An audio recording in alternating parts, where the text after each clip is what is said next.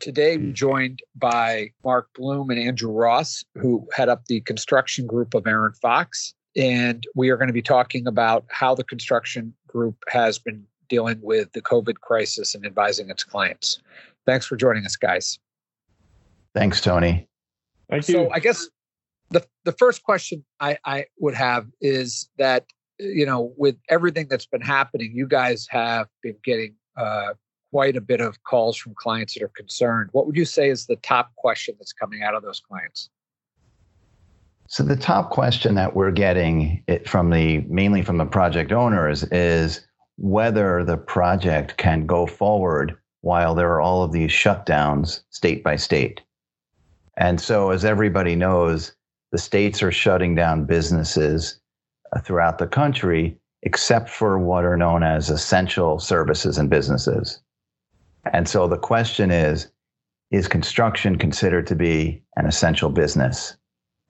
And for the most part, as of now, and that's key because that is changing day by day, but states and municipalities are including construction as an essential business, but with some varying degrees.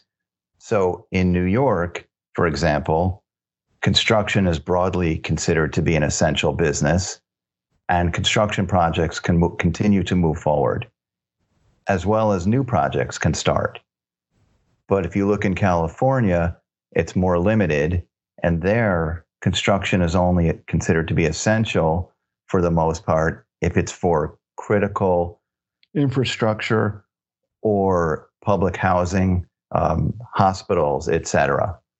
And so and in DC, it's similar to New York. So it's very important for the businesses in each state to look at the executive orders and from both the states and from the municipalities to see each day, can they continue their projects?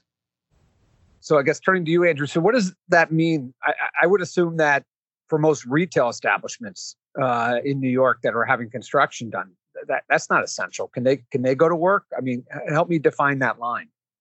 Sure. And that's a question that so many project owners are asking us when their projects don't involve things like public infrastructure and safety projects, healthcare projects, hospitals, and projects for public housing. It's natural to think that a retail project will not be deemed essential. As of today, as Mark was saying, all construction is permitted to go forward, and that would include retail projects.